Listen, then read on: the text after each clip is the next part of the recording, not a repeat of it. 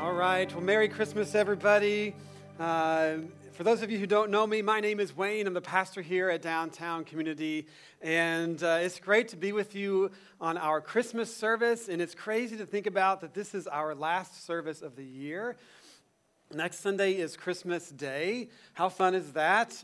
We're excited in our household, but we usually take the last Sunday of the year off to rest and to be with family, and so we hope you have a Merry Christmas next Sunday. But today, we are excited to just engage and celebrate Christmas with you. And this month, we've been engaging in a series called Light of the World.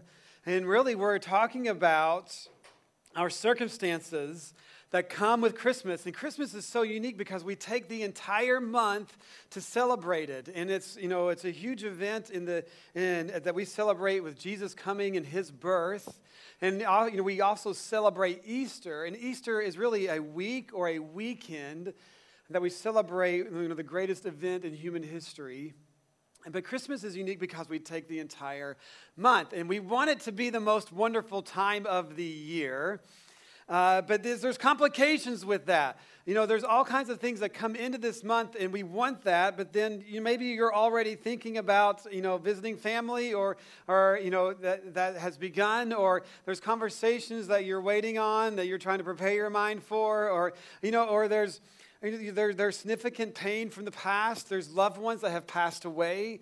That's always been the story with us in our church family from the past, or it's happened in this holiday season, whatever that may be. And so it's hard to say, yeah, I'd like it to be the most wonderful time of the year, but there are circumstances that influence that. And what's amazing and why I love leaning into the Christmas story every year is because the Christmas story existed in very tough circumstances. And it was from there that John wrote to us in his gospel that the darkness has not overcome the light. And he wrote it in way darker times than we've ever experienced in our own lifetime. And yet he proclaimed that truth, and it was significant. That Jesus was light, the darkness has not overcome it and will not. And the same is true today. And so no matter your circumstance, you can experience light. And we want to lean into that together. So today, I want to bring this all together. And I just want to read through the Christmas story. I love to do that. We hear it. We don't often hear it all together. And what's interesting is, for Jesus' life, we have four full written accounts of his life. If you think about past historical documents of any kind from a couple thousand years ago, you have fragments. And that we state with authority. Here we have 4 full written accounts that have been protected over thousands of years. People gave up their lives just to have this. And so we have these are men who were around Jesus. In Luke's gospel account, he interviewed all those who were with Jesus, and he gives a very detailed account, and it's really interesting. And so each one focuses on his life in different ways. And so today we're going to look at 2, because Mark, we have the Gospel of Mark, and he takes the most direct approach. His thesis is right up front. He's like, here's who we're talking about. And so this is what he says. He says, this is Mark 1:1. He says, the beginning of the good news about Jesus Messiah, the Son of God. That's how Mark starts it out. And so he introduces readers to John the Baptist, and then it's just off and running to Jesus' ministry and his life. John's gospel begins with the significance of Jesus' birth. He didn't start with, here's what happened, here's his birth, but he started off with why it happened, the why. And so John 1:14 says this. It says, the Word became flesh and made his dwelling among us. We just sang this. We sing about God incarnate, 3 in 1. We talked about he's fully man and fully God. It's incredible. And God came to us and made his dwelling among us. He came and made an appearance and was with us. And then John goes on to say, he also said in John 1, in his opening statement, he says, the true light that gives light to everyone was coming into the world. And then he says, to all who did receive him, to those who believed in his name, he gave the right to become children of God. Children of God. He's showing us why Jesus came. And then he gives us why he wrote. John wrote an incredibly dark time. He'd watched a tremendous amount of war happen. I talked about that in the week 1 of our series. And here's why John was writing. Later on in his gospel, this is John 20:31, he says, "This is written that you may believe that Jesus is the Messiah," and we'll get to that word in a little bit, "the Son of God, and that by believing you may have life in his name." This is a personal God. These are written that you may have life in his name. It's a personal God. And he came in a personal way. He didn't come and be like, here's how you love. He held classes.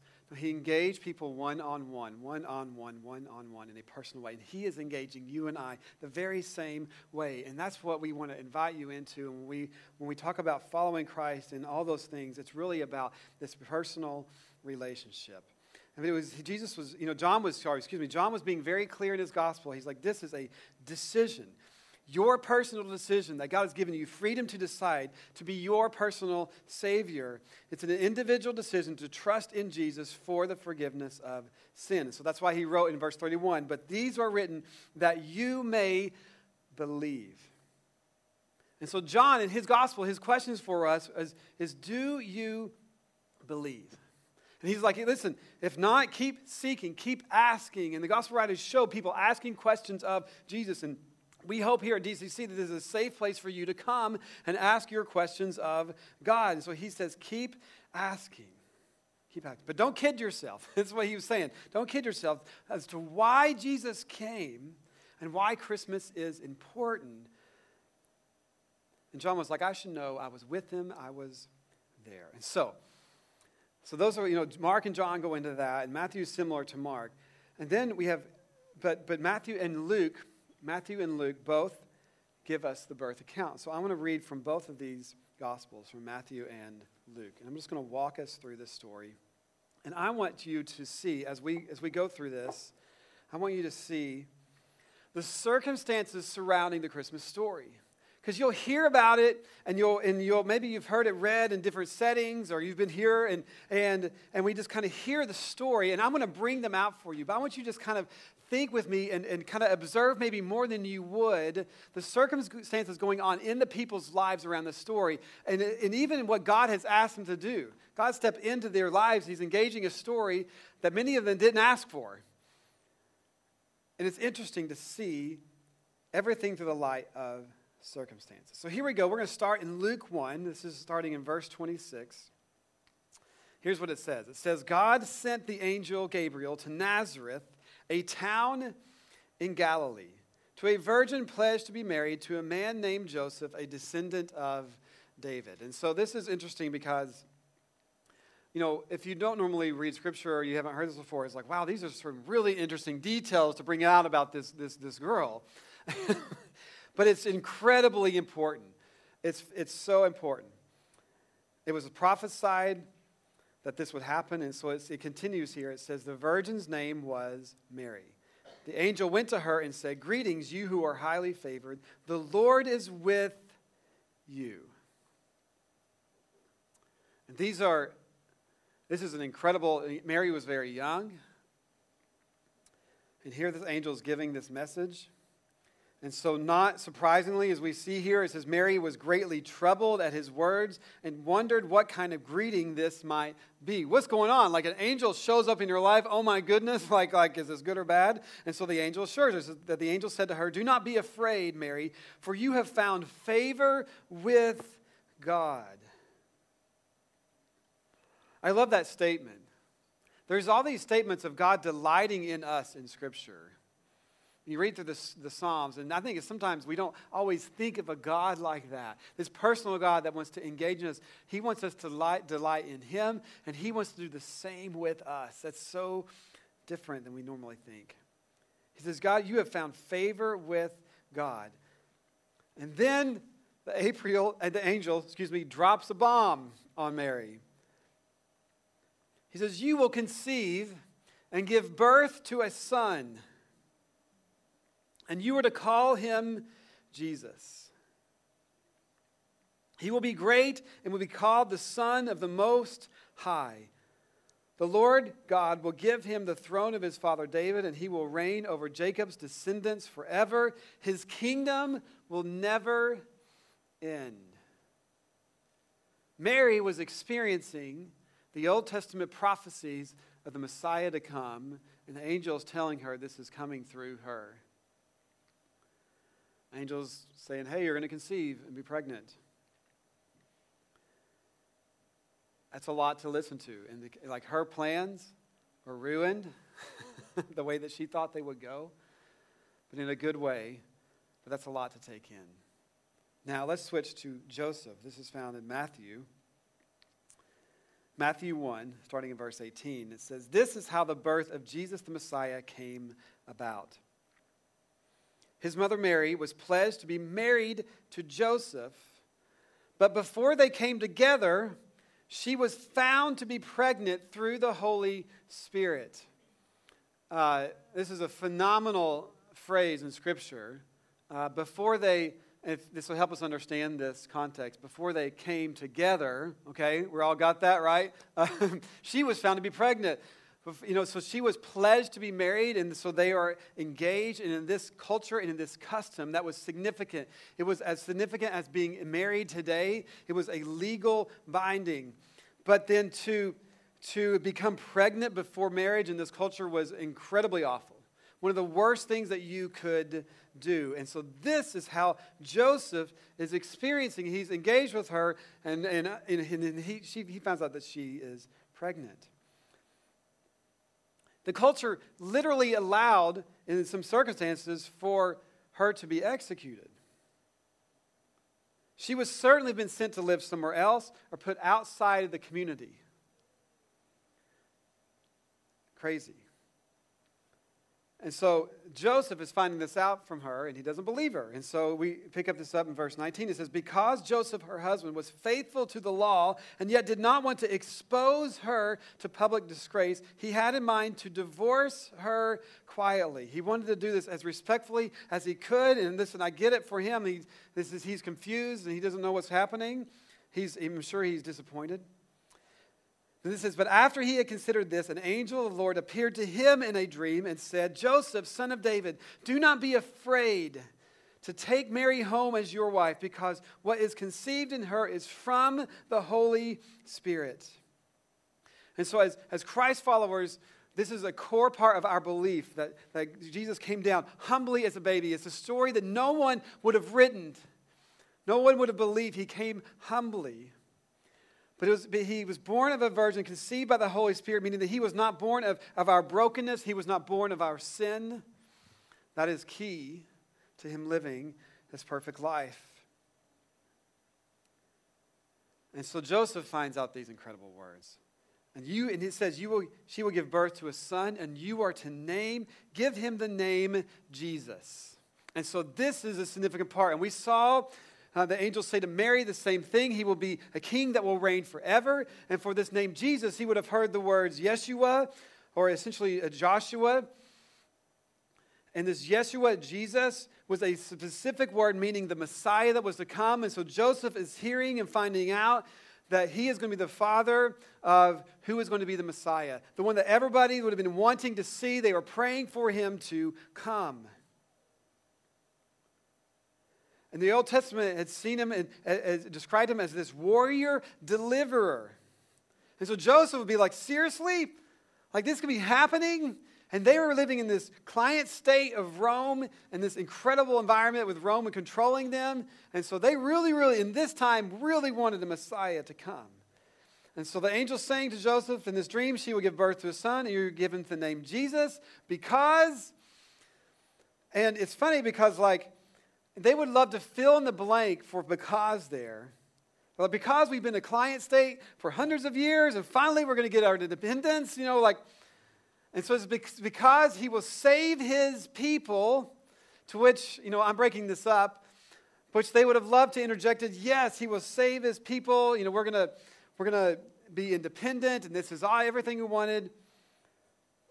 What does it say? He will save his people from their sins.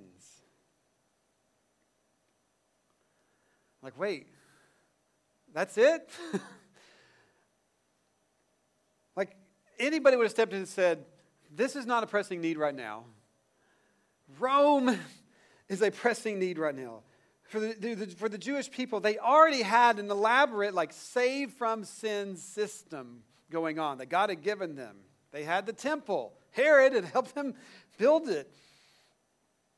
They're like, Rome needs saving from sin, all right? Have you seen Rome and how bad they are? And you're saying his people? No, Israel needed saving from Rome. That's what they all would have been interested in. And many did. Many of the followers of Jesus, when he started his ministry, the disciples that were around him, some of them were zealots. That was what they thought it would be. That was their mission, is to be saved from, that's what they saw it as. But here the announcement is saying he has come to save his people from their sins. And this is a significant statement because it's significant for you and me, and it's almost like it doesn't make sense even now because I don't need saving from this. We need saving from, and we can fill in the blank, the politician that you don't like. And we need saving from this tyrant in this country or countries, and there's all these different things. But Jesus came for a much bigger problem that no one could fix. And they didn't know that. If you think deeply, they would begin to understand it. But he came for a much bigger problem that was way beyond the political environment of the time. And what's interesting is eventually, because of Christ's followers and then pursuing them, Roman emperor became a Christ follower. But that was hundreds of years of persecution, and then Rome tried to snuff out the Christian movement and to get rid of it. But they would just continue to love, and because something had happened inside of them, they had been saved for something so much more deep than anything. He didn't save Israel from Rome at the time. It was something deeper. And this is what's true for us, is we want things to be fixed. And we want, we live in a world where we can generally fix things, but as we improve as a society, and however you want to define that, as we move forward and we progress, what we find is it just keeps messing up. And maybe you're just trying to engage your life well, and you get in your own way. You can't even fix yourself. And this is what's so beautiful about the story of Christmas is that Jesus came because of that, because we cannot actually fix it. And I'm a pastor, and I'm someone I've been ordained, and I am a Christ follower, and I have people who stepped in to me and said, you should be a pastor, and I've been affirmed in this role, and even me, I can't get everything right. Even still, I have a sinful nature, and it's only because of the grace of God that I have found that forgiveness, and it's only because of him, and that's why Jesus came. And we live in a world where we can't fix it. You have circumstances that are not easy. How do you find joy when that's the case? You can, and that is why Jesus came. He will save his people from their sins. I'm going to keep reading. We'll go through another circumstance. I'm going back to Luke now in his gospel account. Luke 2 says, in those days, Caesar Augustus, the most powerful man in the world, issued a decree that a census should be taken of the entire Roman world. This was like one of those events where everything would have been disrupted. Everybody had to go to different towns. He says, and everyone went to their own town to register. And so what's fascinating is the prophecy put the birth of Messiah in a specific place. And because of this decree, it put Mary and Joseph right in the place that they said the Messiah would come. And this is one of those events, 10 years ago, Hurricane Sandy hit Jersey City, hit the New York area, and it just caused chaos here. And if anybody was ever here, and eventually you'll be in a conversation with someone, and you'll be like, oh, yeah, I remember when, like I just took one of our kids to the Armory, which is straight up Montgomery Street. It's this massive building. And if you've never been in there, you walk in, you're like, oh, my goodness. And they use it for sports now, and it's just massive. And some people were talking like, yeah, the last time I was here was at Hurricane Sandy. There were cots everywhere. People had lost power. People had been out of their homes, and people were sleeping there. And so it's like, I remember when, in this big event that happened. Well, this is one of those things. People are like, yeah, I remember the census. And so people are having to move, and people are, sleeping with families on their floors and everything else. And so Mary and Joseph, pregnant, at the end of the pregnancy, have to journey there. That's why there's a donkey. I don't think the donkey's not really in Scripture, but everybody just assumed that's how Mary got there. Very pregnant. It's crazy. And so it says, so Joseph also went up from the town of Nazareth in Galilee to Judea, to Bethlehem, the town of David, because he belonged to the house and line of David, which was the prophecy that the Messiah would come through the line of David. And he went there to register with Mary, who was pledged to be married to him, and dun dun dun, was expecting a child. And while they were there, the time came for the baby to be born, and she gave birth to her firstborn, a son. She wrapped him in cloths and placed him in a manger, because there was no guest room available for them. Anyone reading this in that time and culture would have been like, oh my goodness, like like they've been staying in a stable in a barn type of thing. That's how crazy it was. That's hard. And then it goes to the shepherds. It says, and there were shepherds living out in the fields nearby, keeping watch over their flocks at night. And an angel of the Lord appeared to them, and the glory of the Lord shone around them, and they were terrified. And God was giving his birth announcement. The Son of God has been born. Messiah is here, and he announces it to the shepherds who would have been considered the unclean. In that culture, you had to be clean, and the religious people had to have that. And so the shepherds were not, and they're probably not as educated as other people, and God was coming to them to announce this, and so this was significant. And so the shepherds had their own circumstances. And they had been told that they're not really acceptable by God. And God was saying, this is not true. It says, but the angel said to them, to the shepherds, do not be afraid. I bring you good news that will cause great joy for all the people. Meaning for everyone. It's for all. This message is for all, no matter who you are. Not just the really good religious people who've got it all together. Not the people with degrees and whatever it may be, the ordination and all that. Like, no, for everyone. This is why God, who he came for. And then they give the invitation. Today, in the town of David, a Savior has been born to you. It's personal. He is the Messiah, the Lord. That's big news. This will be a sign to you. You will find a baby wrapped in cloths and lying in a manger. And then God lights it up. It says, suddenly a great company of the heavenly hosts appeared with the angel, praising God and saying, glory to God in the highest heaven, and on earth peace to those on whom his favor rests. Remember that word favor with Mary from before? We read that. Here they're saying this. This is an incredible moment. They're experiencing one of the most incredible things that's happened in history. The whole heavenly host of angels are like, hey, and they start singing into them. It's amazing. And they hear these words, peace to those on whom his favor rests. I love that. God wants to bring us into peace. He wants to bring us into delight and into beauty. And part of our journey with him is learning to trust that. And that's not easy to do. And in Jesus' life showed us he walked through very hard things. And he said tough things are not always easy to follow. But all along, God, in his story with us, God is showing us, you can trust me. You can trust me.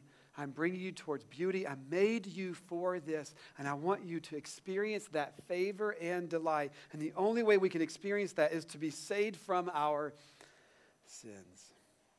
It's incredible. And so they give this huge announcements to them. And they go. It continues here. It says, when the angels had left them and gone into heaven, the shepherds said to one another, well, that was interesting. No, can you imagine? They're like, let's go. Let's go to Bethlehem and see this thing that has happened. It existed in a specific time in history, real history that we know about. He says, which the Lord has told us about. And that's what makes this the most wonderful time of the year, is what has happened.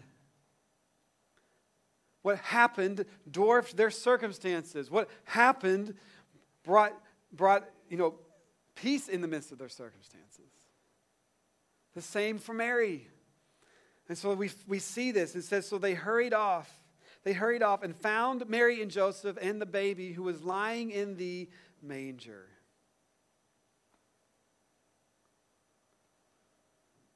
In the most humble of circumstances. One of the reasons we have incredible proof, we believe in Christ because of our faith, yes, but it's not just hoping. The evidence around it is incredible. And one is this: no one in the time would have ever written this story. It would have been blasphemous for God to come this humbly. And God loves to engage in what we call this upside-down kingdom.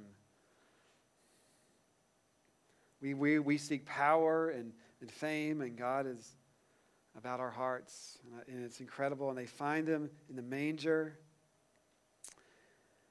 And it says here, it says, when they had seen him, they spread the word concerning what had been told them about this child. They're pumped. They're telling everybody. And it says, and all who heard it were amazed at what the shepherds said to them. And I love here that we get Mary's point of view. And it says, but Mary treasured up all these things and pondered them in her heart. Maybe Mary's introverted. But she's thinking about it. A lot that she had. Mary treasured up all these things and pondered them in her heart. A lot that Mary had, she couldn't talk about. Her circumstance, because of the early pregnancy, and eventually, we talked about this last week, because of Herod and how evil he was and how threatened he was of this child king was pursuing Jesus' death, and they had to escape. They had to go for years. They were disrupted. Who would believe Mary? Only a few people she could tell. No one believed her. Yeah, I've conceived by the Holy Spirit. We're okay. I think it's like her reputation was shattered. But years later, Mary would peer into an empty tomb. Matthew and Luke told that story, but John was the one who best summarized it. Jesus was crucified, and they all lost hope because that's not what they thought was going to happen. But that he rose from the grave 3 days later, just like he said he would. And so John said this, and you've heard this first part before. John 3:16 and 17. It says, for God so loved the world that he gave his one and only Son, that whoever, it's all personal, whoever believes in him, it's your choice, shall not perish, but have eternal life. We've heard that before, maybe. But listen to this next part. For God did not send his Son into the world to condemn the world, but to save the world through him. Because in spite of what we think we need, God understands what we actually need. A personal Savior who is Christ the Lord. You need saving. You and I are broken. We know it. We see that example. We can't get beyond ourselves. But the good news is Christ came. And you are invited into that journey. Maybe for you it's just begin. John's inviting you to seek and to find. But for those of you who said, I'm a Christ follower today, this Christmas season, all of us, we have circumstances. I want to invite you to seek the one who gives hope no matter what we're going through. You can read the book of John. You can read Luke and find out about or read the book of Acts. It's the story of the early church, or maybe one of the letters to the early churches, and you see the teachings of Jesus in Ephesians, all these. We engage him. He is our light. I want to pray for us, and then I want to lead us through, whoever wants to, taking communion, and then we're going to sing together one more time. Would you pray with me? Father, we love you. We thank you for who you are. God, I thank you for your words to us, your words of hope that we have. We ask all this in Jesus' name. Amen.